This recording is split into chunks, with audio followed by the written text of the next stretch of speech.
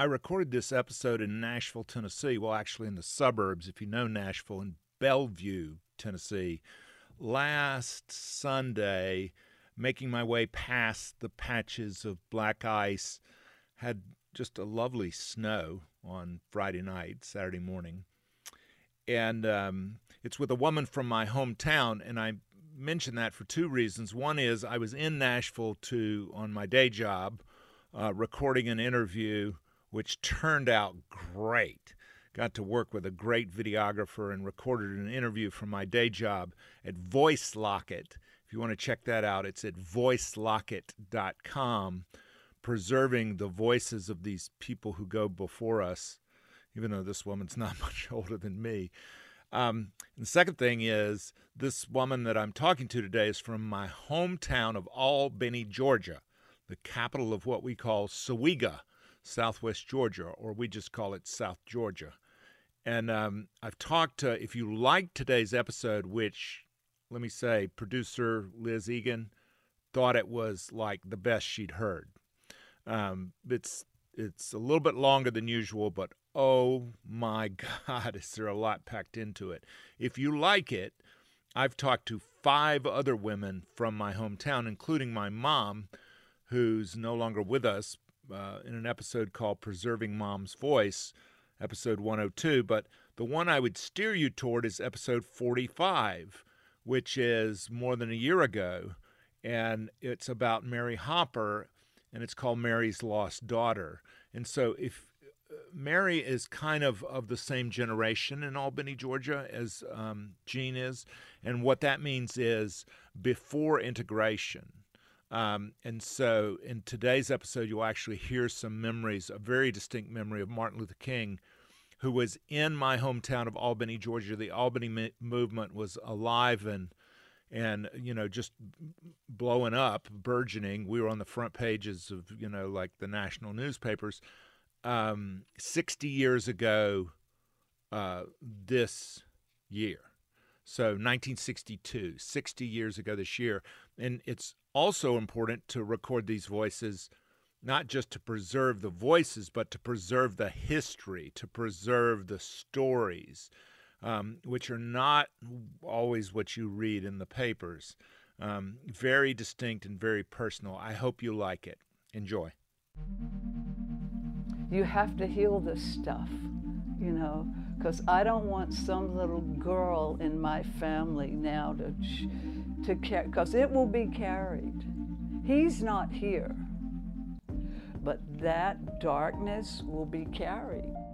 What is the sound of one man listening? This is Man Listening, a fresh podcast featuring the stories of strong women who bounce back. Man Listening, because every woman deserves to be heard. Hi there, I'm Stuart Watson. Welcome to Man Listening. Boy, is there a lot packed into today's episode. It goes from New York theater, it goes from Albany, Georgia, and sort of pre-civil rights, to New York theater, to a book which Jean Hall wrote called A Legacy of Lies. I just can't even begin to describe how wonderful and what a great storyteller this woman is. So I'll let you hear from her yourself. Jean Hall. Where were you born? I was born in Albany, Georgia. At that time, it was a small town in the southwest corner of Georgia. Hospital or home? Hospital. And the interesting part about my birth was I was born on my mother's 42nd birthday. And at that time, women did not have babies in their 40s. You had your children in your late teens and your 20s, and then you're done. It just wasn't done. So when she found out that she was pregnant, she was horrified. What will people think? At that time, when she spoke about being pregnant, here's what she would do. She would put her her hands over her face and go, she's PG. You know, you couldn't even say pregnant. But she had had 3 boys, and she had always wanted a little girl. And so I guess it was destiny, and we made some kind of agreement that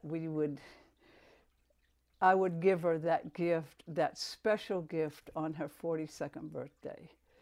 So that's what we did. So what do you mean agreement? Some kind of agreement that we made, like karmically in the sky before I got here. I mean, it was just too profound the way that it happened.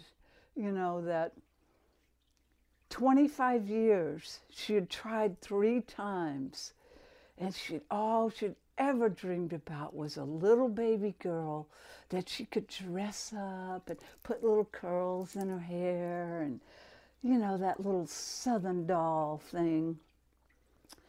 And I just felt like, oh my God, I knew, because her favorite story, when she found out she was pregnant, the doctor told her, and she went, I am not. And she stormed out of the office, the doctor's office, because she was so horrified. But you know, 9 months later I came, and I feel like during that gestation period, I knew that she didn't want me. But then when I got here, she was like, oh my God, you're so precious. You know, and you're everything I dreamed of, rosy cheeks, and I had no hair. Even on my first birthday, she, you know, scotch taped a bow on the top of my head so I could be that little girl. But she did dress me up like a doll, you know, and little dresses, and she made the ringlets on her fingers. We didn't have all the hair blowers and stuff then. She'd just wash my hair, roll it on her finger, you know, like wrap it around, and then it would just come down in these beautiful little curls. You have pictures of yourself? I do. Wow. I have one that says it all, where it's like, get me the hell out of this dress. That's kind of how I felt. But I was never what she wanted. So you have to meet, like, all that hope is poured into this one single child. That's very well said. That's exactly it. It's an impossible standard. It was for both of us. You know, that sort of began, our conflict began in the womb, you know, and then when I came out, I just wasn't what she had expected. Even though I looked like that with the little curls, and she dressed me that way, but that was not my spirit. You know, my spirit was very different. So what happened when you became a teenager? All hell broke loose. Oh, dear Lord, yeah. And what did that look like? Well, you know, I was a typical teenager. I wanted to try everything, and I did. I started drinking, of course. I was actually in New Jersey when I had my first drink, and my brother, the one who lives in Albany, was older than me, and he was trying some vodka. So he said, here, you just try a little bit of this. And so I tried it. It was in orange juice, vodka and orange juice. And we were sitting in this convertible on the beach. And I remember like I had my legs crossed, and I tried to put my elbow on my knee, and I was falling down. I was like, oh, this is really nice. And that moment was the beginning of my journey with alcohol. That did not turn out well, but has now. But that was sort of the, you know, she still wanted me to be all those things, and she was just horrified that I wanted to dance. At that time, you did not dance. You know, we were very Southern Baptist. And so... So we're talking basically the end of the 50s, right? End of the 50s and early 60s. I graduated high school in 62. So when you say dance, live band or records or what? Any of it. You did not, you just didn't dance. And what kind of music would you listen to? What did you dance I to? listened to Bo Diddley was one of my favorites. Ray Charles was always my go-to guy. From Leesburg. Spent some time near Albany, Georgia. Yeah, he was born in Leesburg. And Albany claims him, and that's very funny because I don't think he claimed Albany. Never. No. He did not. No. And they're the ones who've done that. That's right. And there's a monument to him. Oh yeah, I know. Yeah. Big sculpture sitting at the piano. At the piano. And they play his music. That's right. There can be nobody sitting there in that riverfront park and they'll still like pipe his music. That's right. I haven't done that yet. It's actually kind of funny.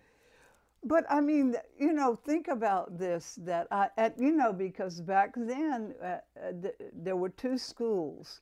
One was the white school, high schools, and one was the black school. Right. And our paths did not cross. And at that time, in our church. Where'd you go to church? First Baptist, the church. No dancing there. No dancing there. No sock hops down at the Baptist church. None of that. No. But I loved to dance, and I loved black music. It was just something that I resonated with rather than bubblegum stuff. I just never liked that, but that was like in my soul somehow. What were your encounters with black people? Like, what is your idea of black people because Albany, Georgia was in the so-called Black Belt. W.E.B. Du Bois wrote about Right. the descendants of slaves, about how they arrived, when they arrived, and then the entire history. So what was your personal relationship? Well, I had a very interesting one thanks to my father, who was a wonderful man who was an insurance salesman and not a very good one. He had no business sense. He had such a big heart that he had a lot of clients in the black community. And I don't have to tell you, it was not called the black community then. But he had a lot of his clients were in that community. And sometimes he would take me with him on his rounds because he went around and collected the money then. They didn't have ATMs and, big things we have, PayPal. No checks either. No checks, none of that. This was an envelope. It was an envelope, exactly. So he would take me out with him, and then when he went in to be with the client, I would play with their kids in the yard, So, we just had a wonderful time. And as you know, children don't see all that we put on it, Kids just, let's play. So we played and ran around, and I feel like my father showed me that color is something that this is a human being, and let's play, let's enjoy. And oftentimes I remember it was often a woman who was there, didn't have the money. And she would say to my dad, "Mr. Hall, I just don't have it this month." And he'd say, "That's okay." And he'd take that money out of his own pocket and he'd put it in that envelope. So, all those things are very vivid in my brain of how to behave towards people, That those little events at those little houses there have carried me through my whole life. Just those simple little things, but they were the basis and the foundation for how I've lived my whole life. And he never spoke a word about it. And what did your mother and father, your mother in particular, think of your kind of record collection, of your, liking the dance, liking that music, that kind of thing? I'm going straight to hell. Did she tell you that? Absolutely. Yeah, I mean, it's not... If you'd been listening to Pat Boone, do you think you would have gotten that message? Or No, Pat was okay. And my mother's favorite person was Liberace. Let's think about that. He was acceptable. He was very And he was not going to hell. No, and she was very much in love with him in a bizarre kind of way. And we know how that all turned out. But yeah, and I remember too, you will, the downtown area was where they had we didn't have malls then. And the downtown area was where the stores were, where you shop for things. And I remember the one on the corner, and we always shopped there, and they had water fountains. And they had the whites only sign. And I remember thinking, well, what's the difference in this water? That this is for white people and that one over there is for the black people. What's the difference in the water? And it just, none of it made any sense to me. So I remember taking the sign down, and I put it in my pants, and I took it out of the store and I threw it away. And then, of course, the next time I went there was another sign that said whites only. How old were you? I was a teenager then. And that was kind of a protest, or? It was like, this doesn't make any sense. Why can't they drink where I drink? It just didn't make sense. But it wasn't talked about, I mean, it was very serious back then. And Martin Luther King was, he was protesting in Albany, and he often preached down on, I think it was Whitney Street. There was a black church down there. And he often came there and spoke. Did you ever see him with your own eyes? I have a very interesting story about that. I want to hear it. Okay. This was after I was, he protested, and it was a horror to a lot of people that he would be there and blah, blah, blah. Well, the spring and summer of 1962, which would have been 60 years ago now, he was in Albany, and there was what they call the Albany movement. I'm sorry. That's exactly correct. Go on. Yeah, with Lewis. Correct. Yeah.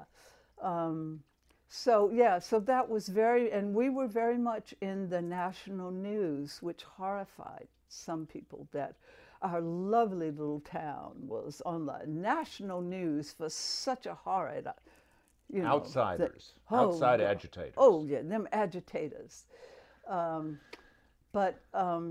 Anyway, so he was very much a part of, our experience. I interrupted your story. You were saying. Yes, now I'm going back to that. Okay, help me stay on track. I was older. I think, I'm not sure if I was a teenager. About 18.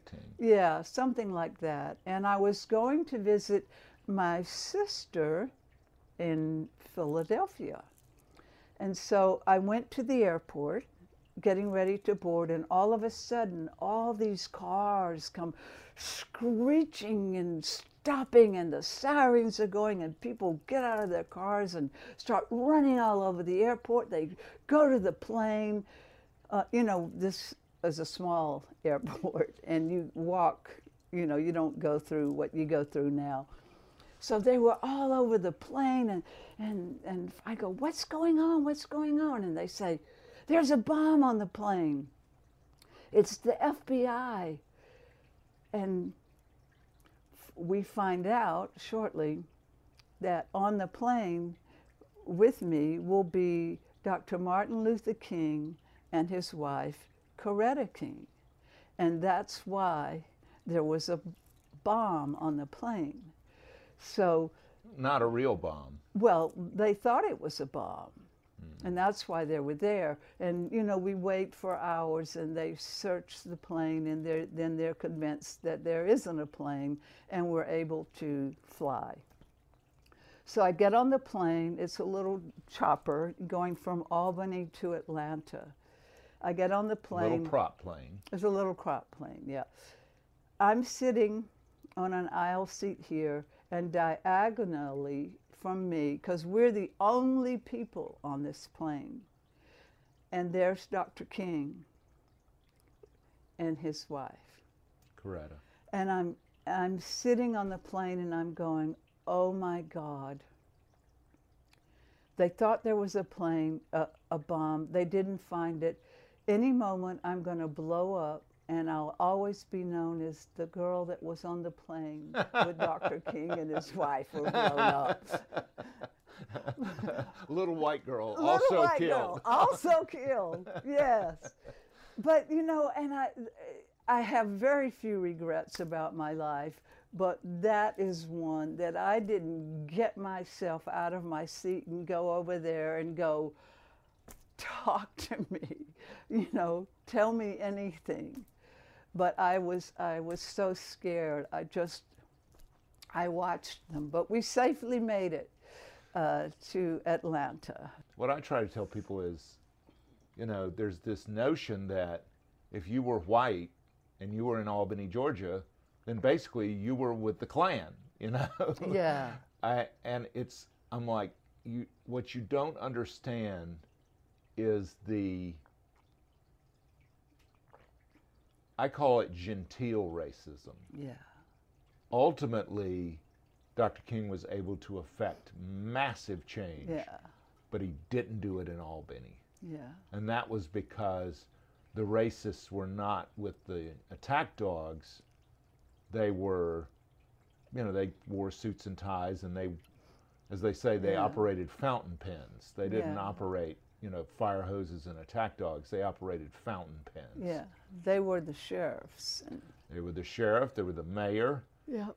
It was my father's best friends who ran Albany, Georgia. Mm-hmm. And I'm like, wow. You know, talk about being on the wrong side of history. Yeah.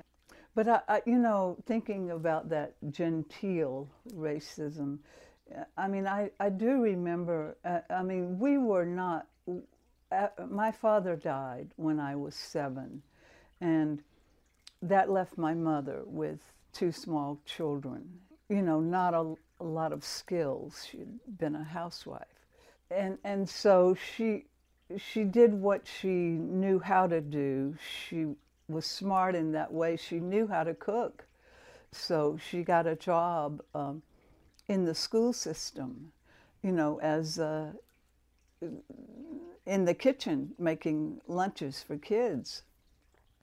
And she also did it at the First Baptist Church, because on Wednesday nights you had Wednesday night suppers. And so that was her job.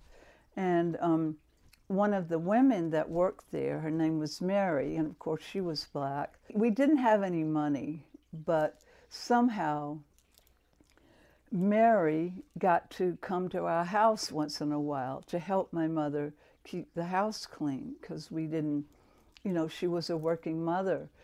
And I remember I think I was like 16, and I was newly driving.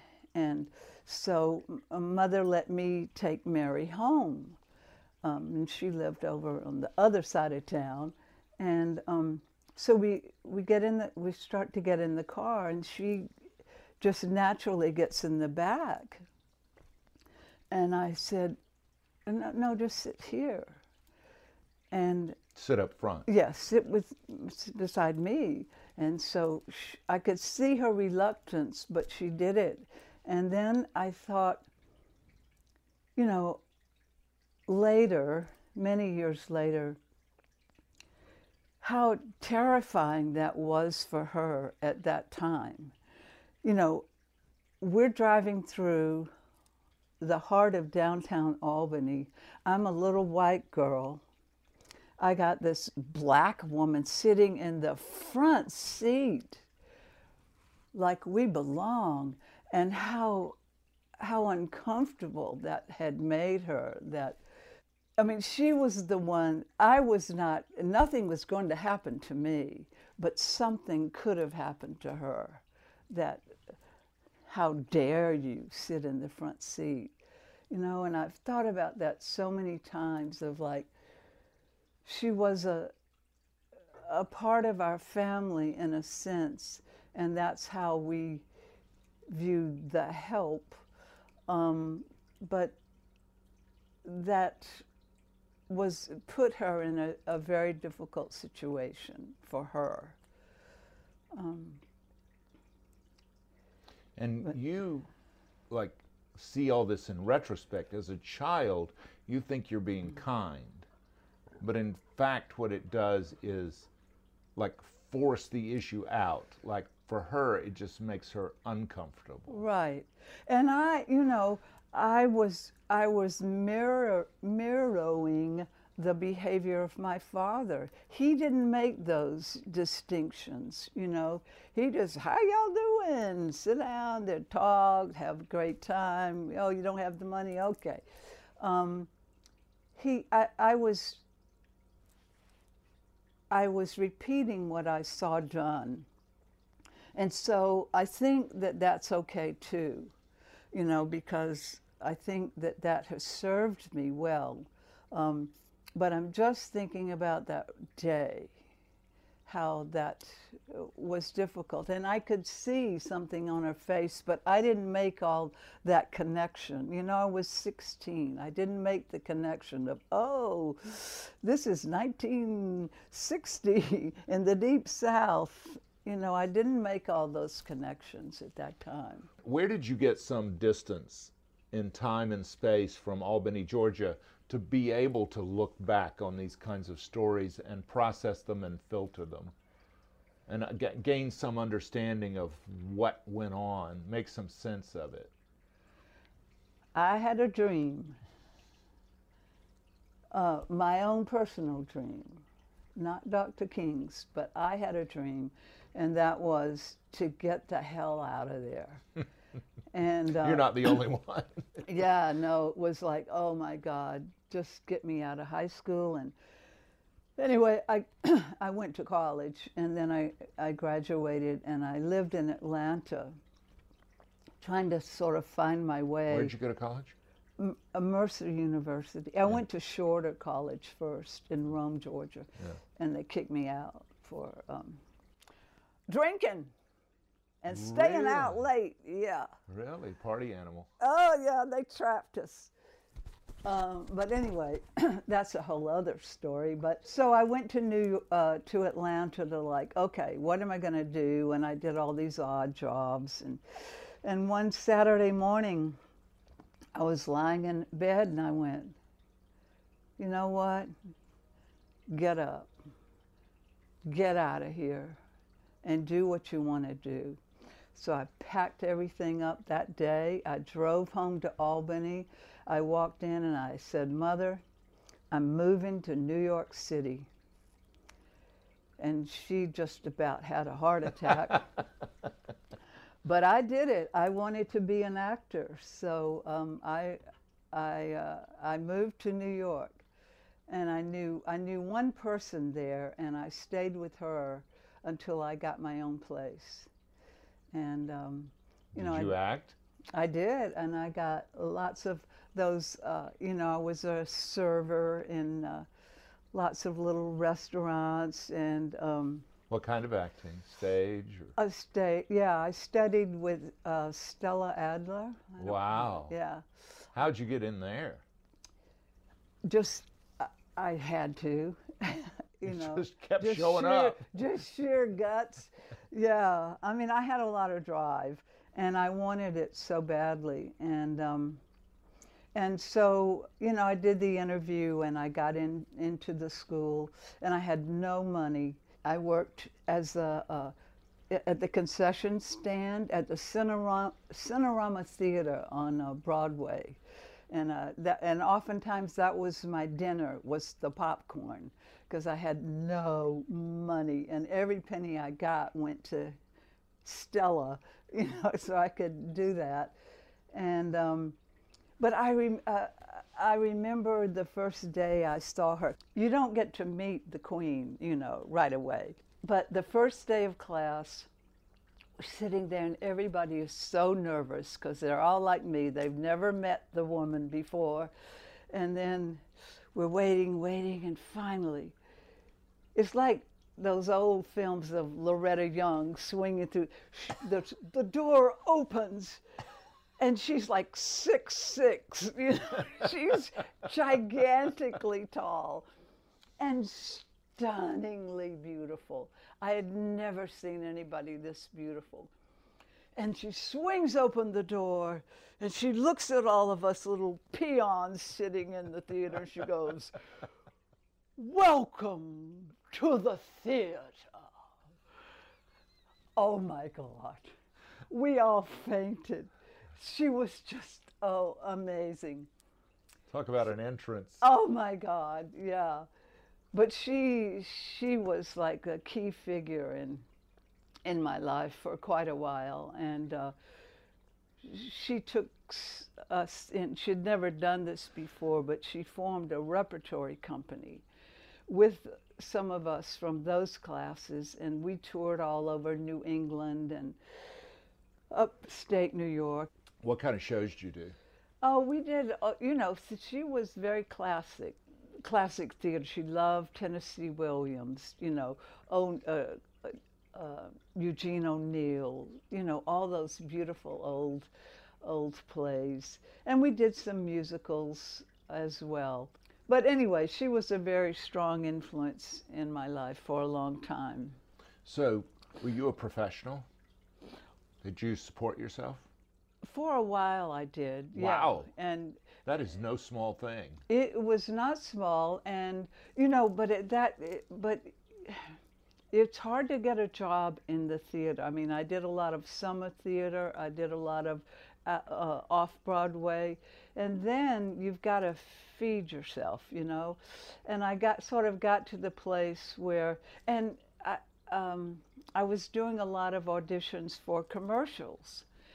And I just was like, oh my God, you want me to sell this little box of soap? And I know how to play Medea.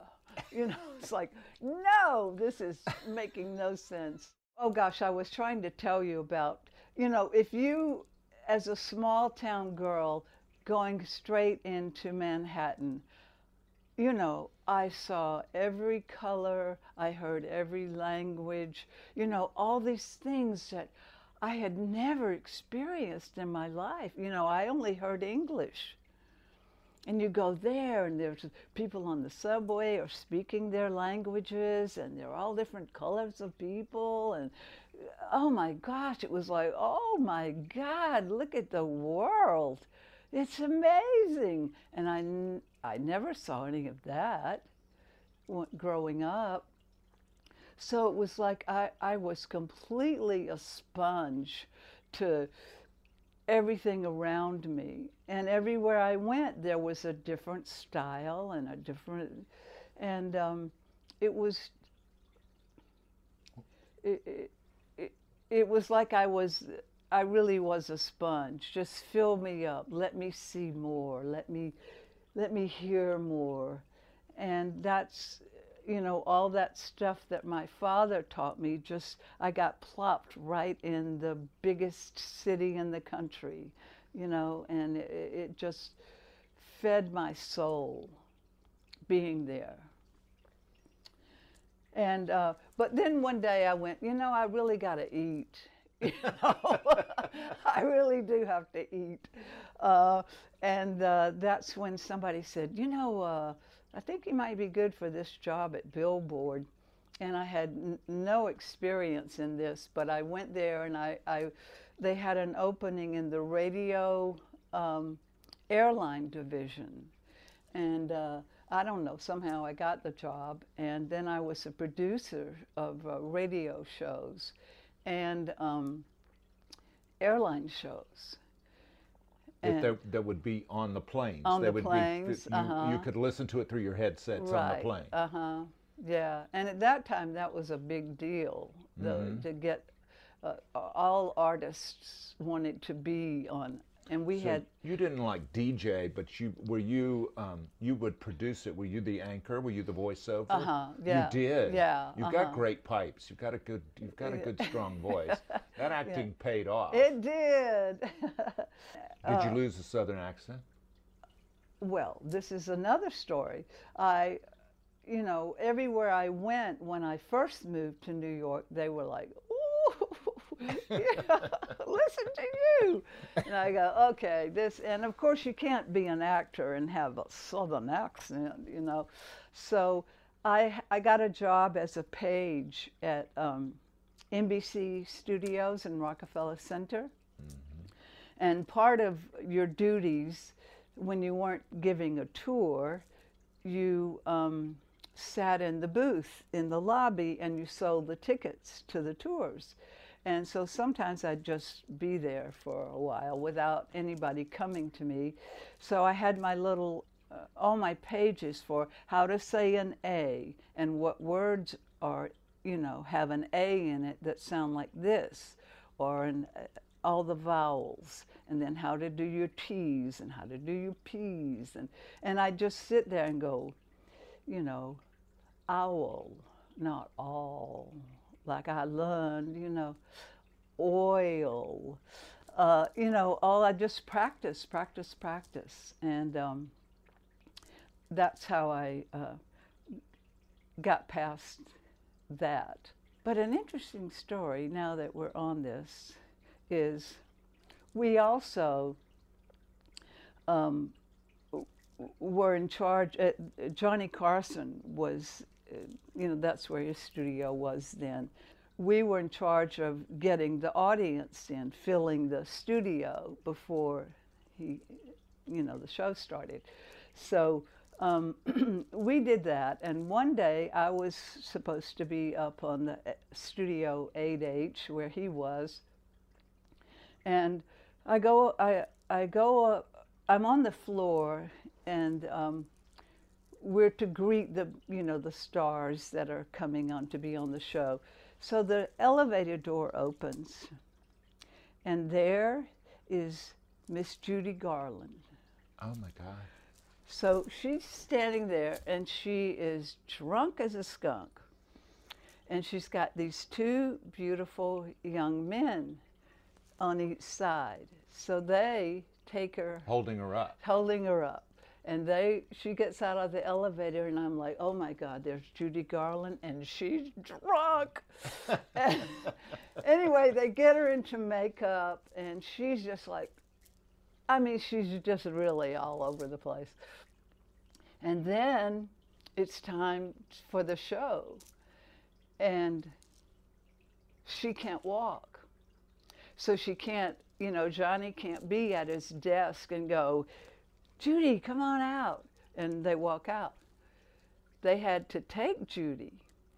And Johnny's here at his little desk, and here's Judy over here. And they put Judy in her chair, and they sit her down. The lights are down. And then when they come back from commercial, she's magically sitting there. But she is drunk. And he's furious, like, you know, don't come on my show like this. But anyway, how did he handle it? Could you tell how angry he was? Yes. You probably can. He made it, yeah. But the lights are down. He's like... No, but once the lights came up and you're on... Well, what happened is, Miss Judy, when the lights come up, she's like this. The lights come up. She rises to the occasion. I'm Judy Garland. Yes. Unbelievable. And she couldn't walk to go sing, so he hands her a mic. She sang from her seat. So nobody out there knew. And then when she was done with her her segment, them pretty little boys came and got her, and the lights went back down. the lights went down. They go, it's commercial. They take her off. Wow. Isn't that something? That is. That's quite the story. You see, and then later on, when you see the biopics and everything, you see how, really damaged she was. Yeah. Yeah. But what a talent she was too. You wrote a book, right? I did. And you wrote about damage. Yes. This is your book? This is my book. A Legacy of Lies? A Legacy of Lies. And it's a woman's journey to the truth. And you were probably a good bit older when you wrote that. Yes. What prompted you to write it? Actually, it was my brother that prompted me. Because, when I was growing up in Albany, it was a tranquil little town, and the outside looked lovely, and people had their little homes, and all this stuff was bubbling under it, but it wasn't talked about. And it was a genteel life. And everybody's got secrets, and there was a secret that I had that I had told one person, actually. When I was 28 years old, I told one person about some abuse that happened. And I told my brother about it, and then years later, we were sitting in that same Albany airport, and kind of out of the blue, my brother said, I didn't see anything happen in our home. So I need some evidence that this stuff that you're saying happened. And I said, I'm the evidence. And he said, that's not enough. I need more. So I lived in Nashville at the time, and I came back and I said, you know what? I got to do this. So I made a list of all my aunts and all of their children. I got their telephone numbers, and I called. The first aunt that I called was my Aunt Dottie.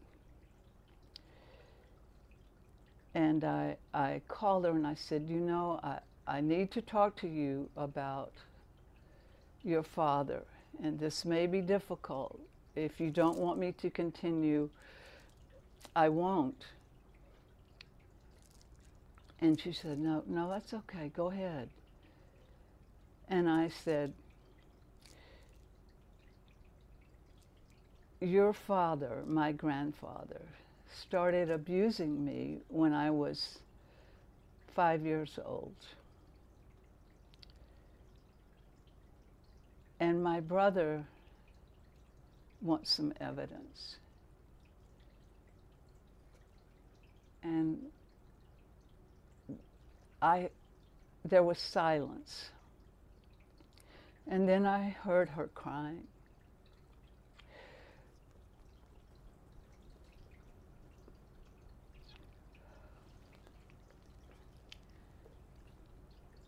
And then she said, tell your brother I'm the evidence.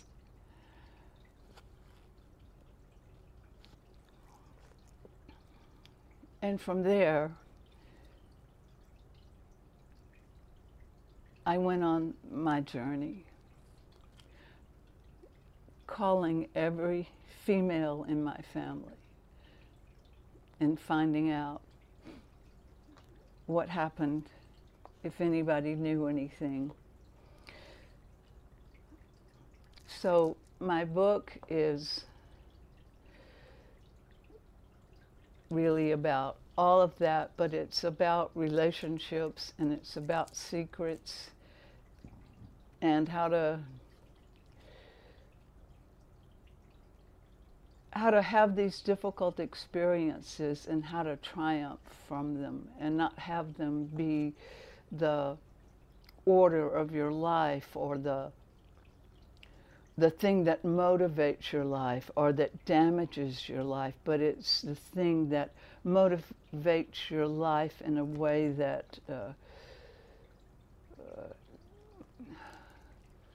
that you're triumphant and that you thrive and that you have passion for the joys of life rather than having these experiences be the things that alter your life. After you wrote that and you showed it to your brother, did he believe you then? Absolutely. After I spoke with my Aunt Dottie, I called my brother and I told him what happened. And his words were, okay, how can I help? He got it then. So he helped me get more numbers, he helped me track down things, and he became a total supporter of the journey and has been there ever since. And your healing, did it come through like therapy, through spiritual development, through this writing? How were you able to, because to me that's the most fascinating thing, is how were you able, what process did you use to heal? I've always been on a spiritual journey because a lot of things didn't make sense and I wanted to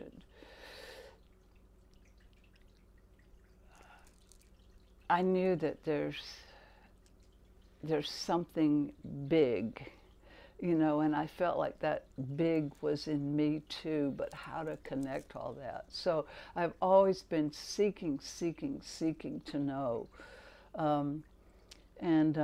I became a Buddhist when I lived in New York, and I chanted, and that really helped me a lot. It kept me from committing suicide.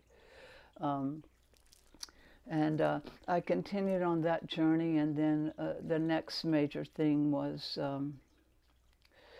getting sober, and that was about 27 years ago. What pathway did you use to get sober? I went. May I tell just a little? Oh, please. This little story about getting sober. You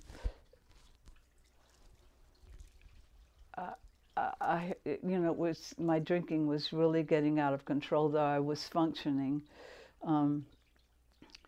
But it was Cinco de Mayo in Los Angeles. And, you know, big party. It's big party day. And anyway, I woke up and I started drinking about 7 o'clock in the morning. And you know, I was at home alone, and anyway, I drank, I think I drank some beer, and then I drank some brandy, and I don't know, maybe like about 10:30 or 11 o'clock. I mean, I was just completely out of it. And my phone rang, and at that time we had those phone machines, and you could hear who was calling. And the phone rang, and it was a dear friend, and she said, I haven't heard from you in a couple of days. Are you okay? And I picked up the phone and I said, I'm not. And Anyway, to make a long story short, she helped me get to the hospital, and they sent me straight to Carson, where they have a rehab center, a detox center, and I went there, and then after I did that program, they felt I wasn't able to take, to be, I was a danger to myself. And so they put me in the mental hospital, and I stayed there for a month. And then that was sort of then that's how I got connected to AA. In detox, they make you go. You crawl, you vomit on the way, but they make you go. I mean, they bring the AA meeting to you, and that's how I got connected with AA. And then that began my sobriety program. To what extent do you think that your drinking was a direct result of the abuse? A way of staying alive, a way of processing the abuse?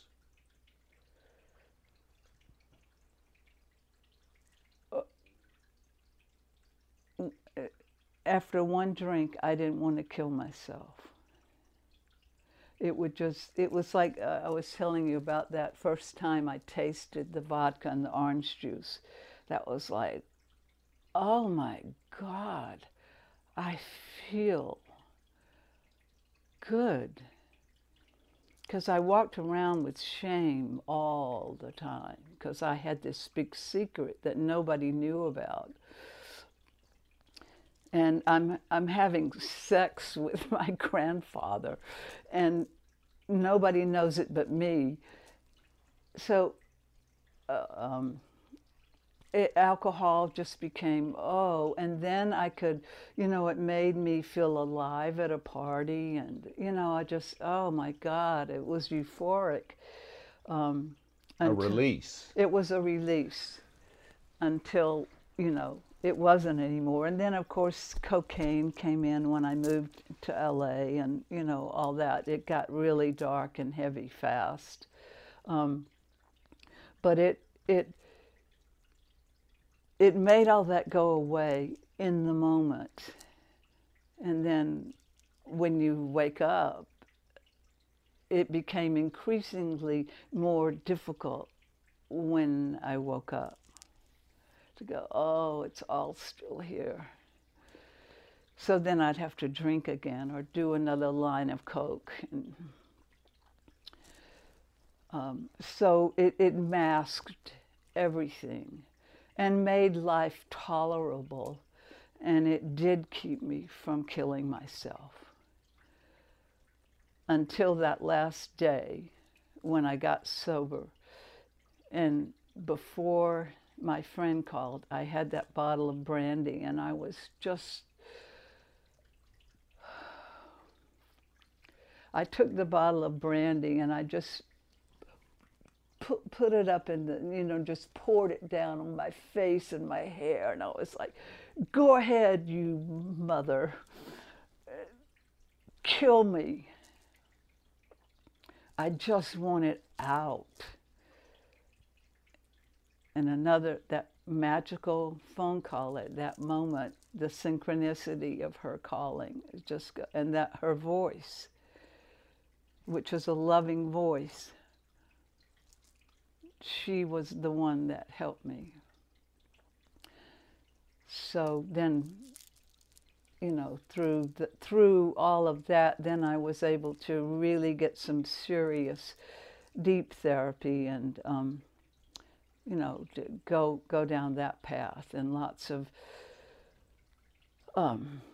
intense weekends and those events that you do to.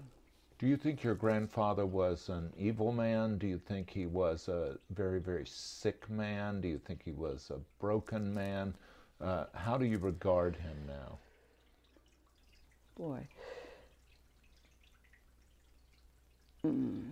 It's evolved, yeah, because in the beginning, when I became aware of everything, I hated him. I mean, I believe if I'd been in a room with him, I might have killed him. There was just so much anger of like, how could you do this? But over the course of my spiritual evolvement, and I came to see that whatever his wounds were, he wasn't able to, his demon was sexually driven. And he had no control over that, seemingly, because it was stronger than he was. So I've come to see him now as I have really forgiven him, and I understand that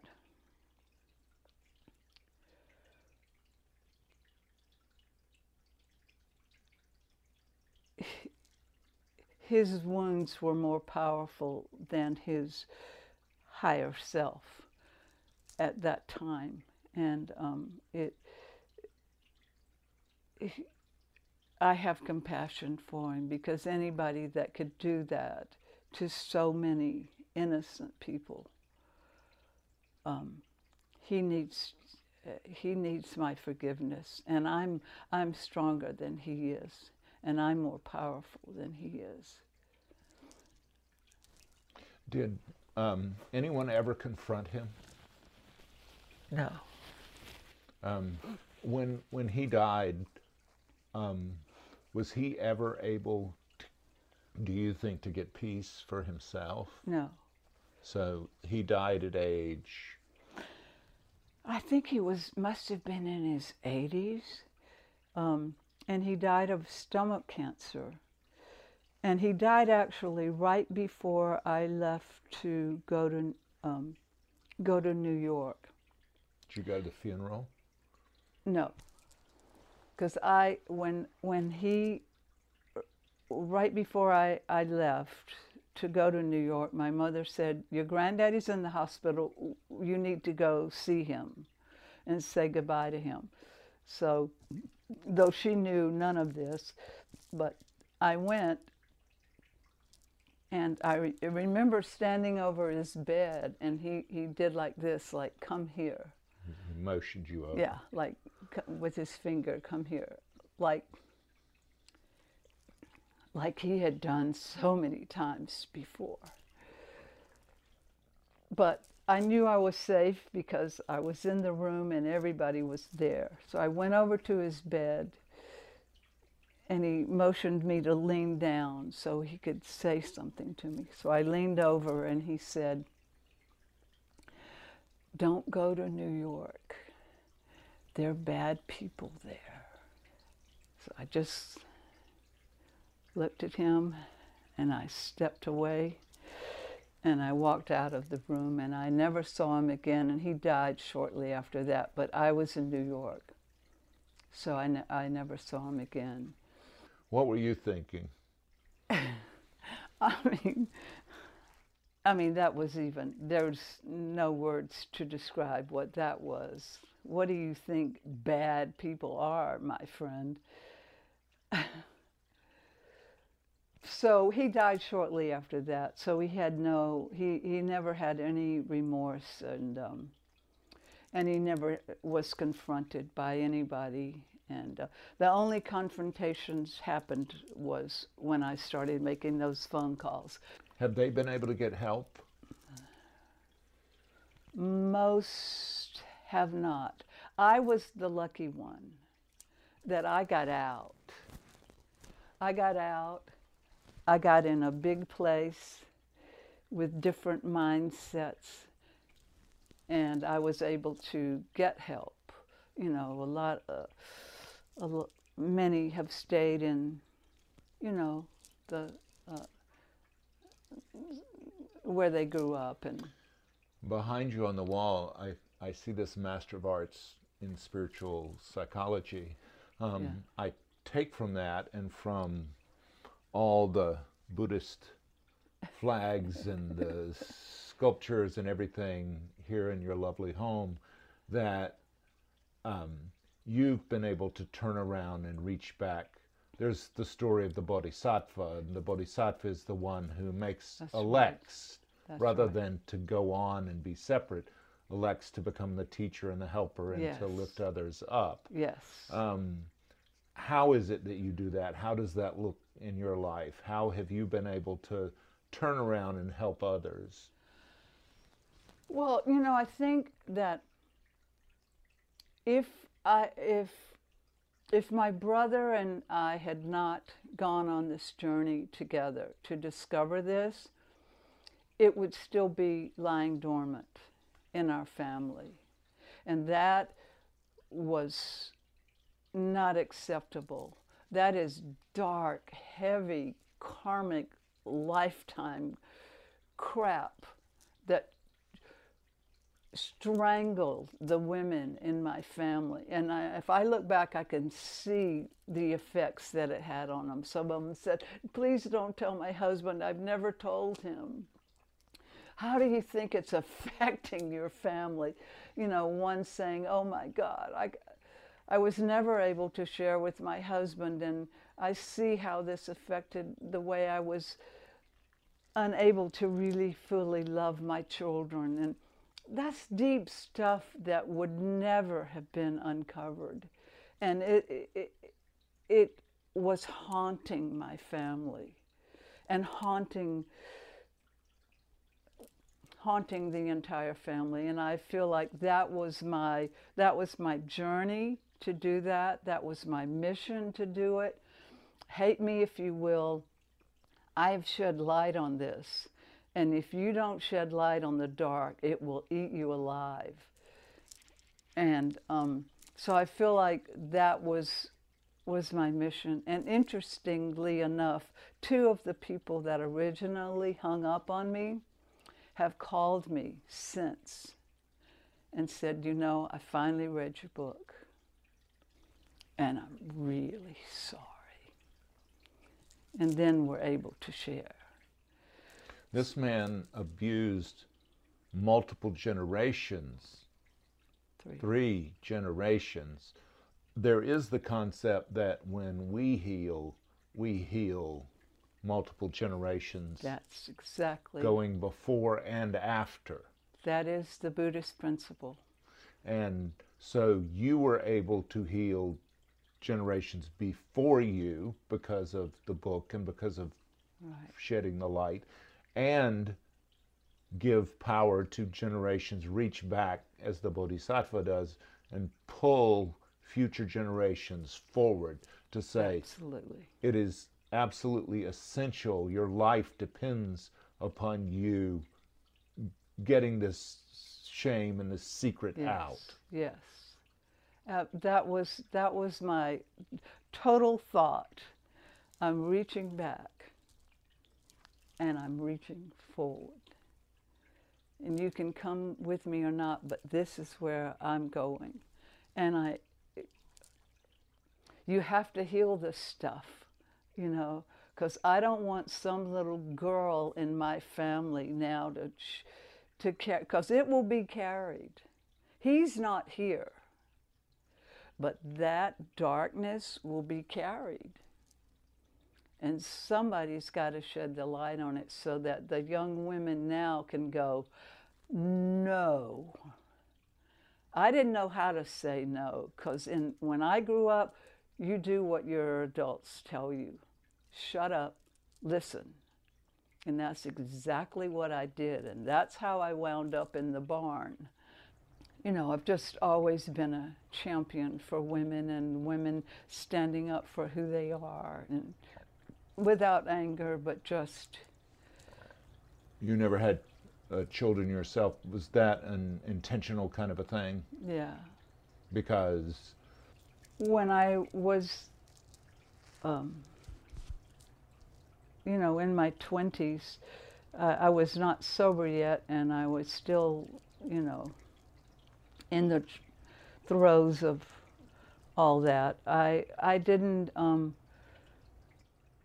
life was too difficult, and I said I could not bring a child into this, because I thought all of life was like that. You know, I didn't know yet about all this other beauty that life held. So I just said I couldn't do that to another human being. So I elected not to. And that has been a good choice. I'd be a great grandma now, and I'm a good aunt now. But just the last thing I want to say about this, because I think if we don't, there's so much beauty in this world, and so much joy, and there's so much to be shared between people that is safe and good and honest and compassionate and loving. And that's what really life is. And if you have these kind of dark things in your life, be brave and let's heal them, and then let's experience the real joy of life, which is the human connection and the compassion that we feel for each other.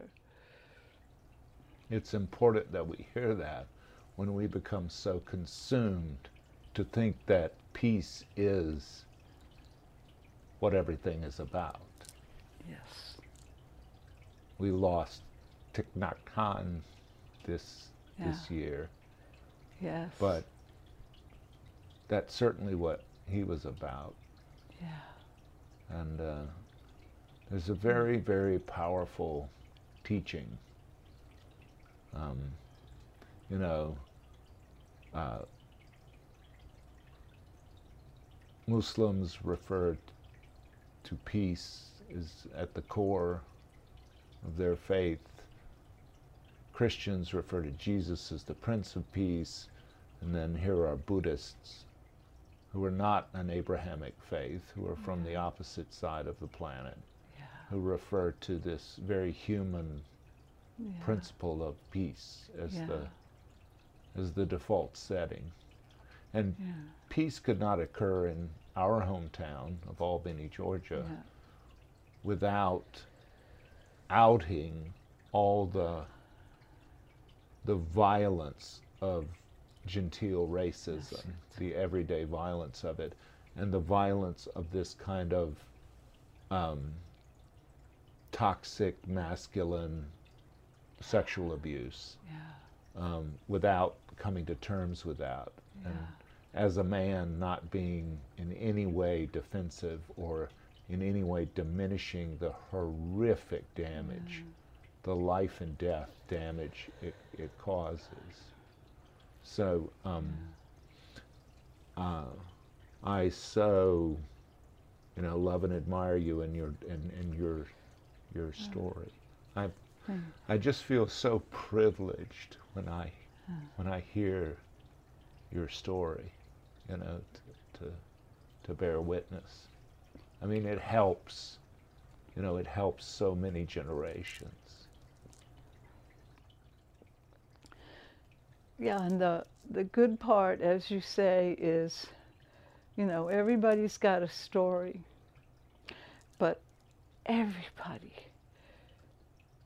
can get out. Everybody can find their strength and find their courage and step into who they're really supposed to be and who they really are. And at the core of that is peace and joy. And joy is available to all of us. Thank you so much for this. God bless you. God bless you, my friend. Thank you. What a profound impact she had on me in just an hour and a half. Had never met her before that. Had never met her. The book, if you're interested, her book is called A Legacy of Lies. A Legacy of Lies. And her name is Jeanne, Jeanne Hall. It's available on Kindle, available on Amazon in paperback. Gets 4.5 stars on Amazon, and I probably give it 5. Jean, thank you so very, very much. I'm grateful to you. Man Listening is a production of Unmediated LLC in cooperation with the Queen City Podcast Network and Balto Creative Media. Allison Andrews at Andrews Creative and Rachel Clapp-Miller are developmental producers. Sally Higgins at Higgins & Owens tries to keep us legal. Our music is A Day at the Park by the group Pictures of the Floating World. Your announcer is Catherine Smith. That's me. Please go to our Patreon page. You'll find us at patreon.com. Look for Man Listening, one word, no spaces. We hope you'll join us by becoming a member. A small investment can raise up the conversation. If you want exclusive member merch like a t-shirt, we can arrange that too. I am a person filled with gratitude, and one of the big reasons and the people I'm grateful to is you for supporting this podcast through thick and thin. And we're still going more than 2 years into our 3rd year. So thanks so very, very much. Don't forget to support us at Patreon. We believe one voice can change the conversation. Thanks.